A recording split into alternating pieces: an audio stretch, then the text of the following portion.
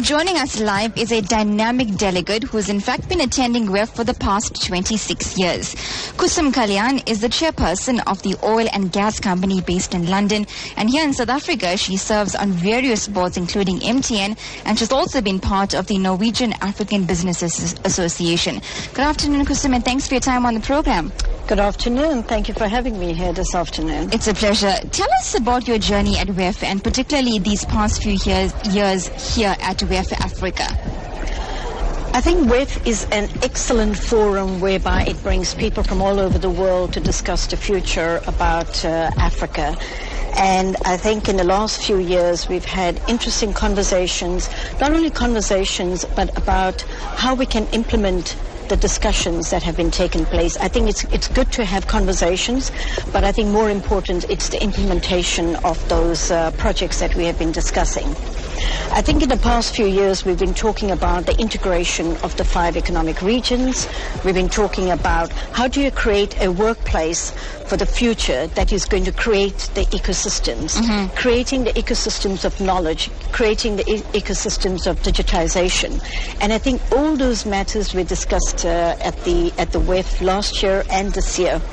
And importantly, I think it's important that when we talk about responsible and responsive leadership and creating inclusive economic growth, growth through inclusion, I think it's important to note that we need leaders that respect the citizens of the country, leaders who respect dignity, and also leaders who actually create and become trustees of the future generation.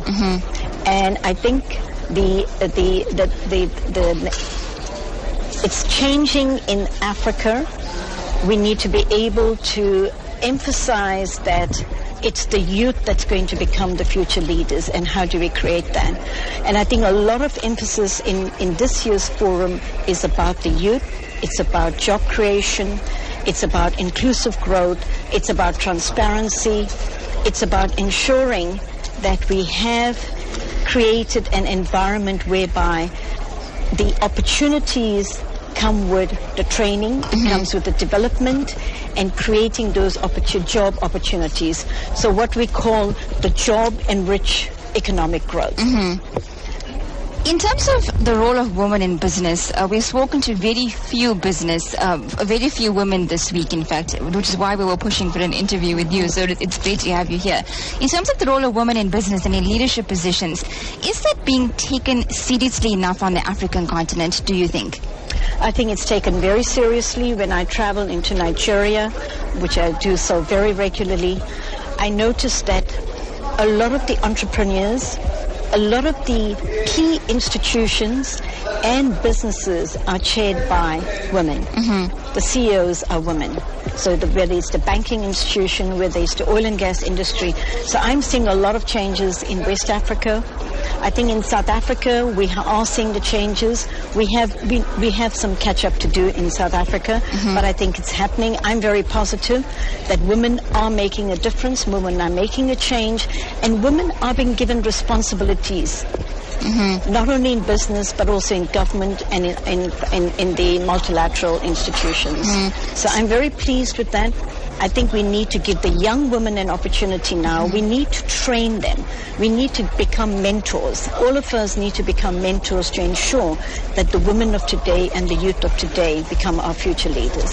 Is there infrastructure in place then in South Africa, and if you look at the African continent as a whole, to do just that, as you mentioned, train younger women to become the leaders of tomorrow? It's we as leaders need to create that.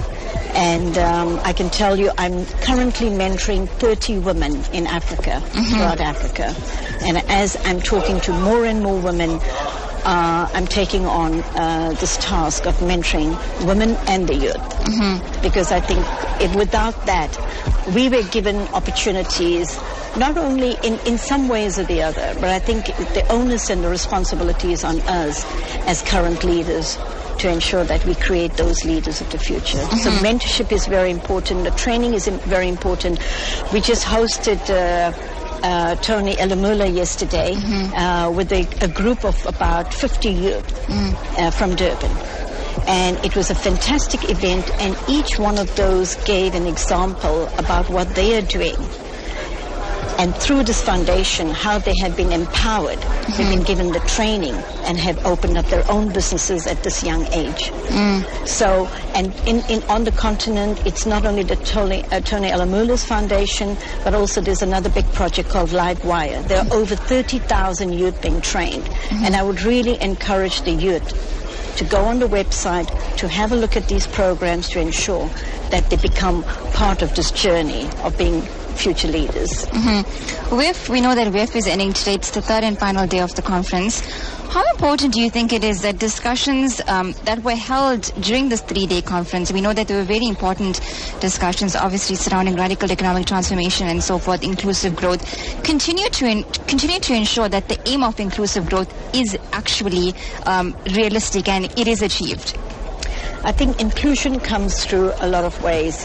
One is ensuring that we have financial inclusion, which is one of the key things. Financial inclusion can only come through education.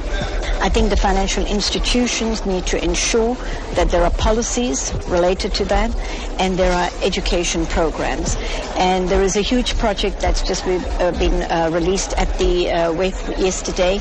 It's called Financial Inclusion. And there are loads of examples about how it can be done. So so that's one issue. The other issue is creating the ecosystems for digitization, creating the ecosystems of sharing knowledge, ensuring, I call it it was mentioned by one of my colleagues today, is about AEIU. The A is about agriculture and diversification. The E is about education. Throughout, it's like a circle of education. It's not education just about going to university and schools.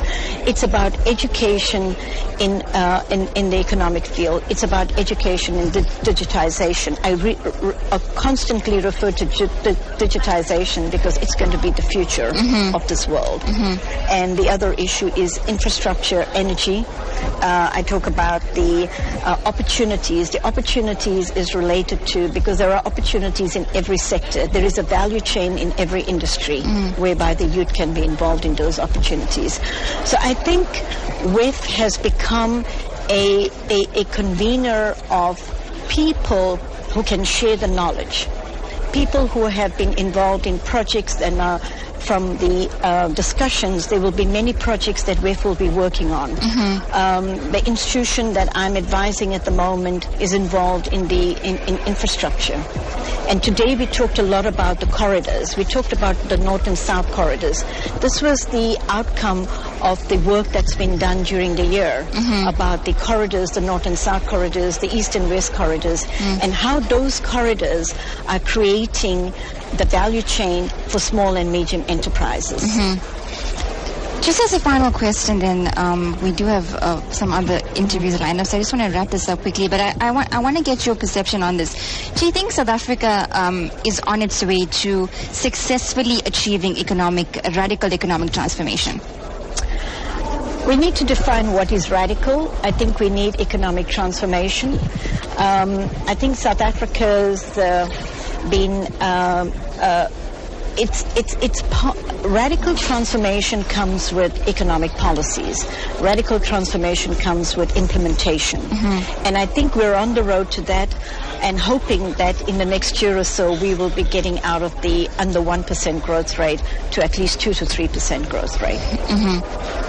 And that was Koosum Kalyan, who is the chairperson of an oil and gas company based in London, and she's here in South Africa also serving on various boards, including the board of MTN. Thank you so much for your time on the program this afternoon. Thank you very much. It's been a pleasure. Thank you.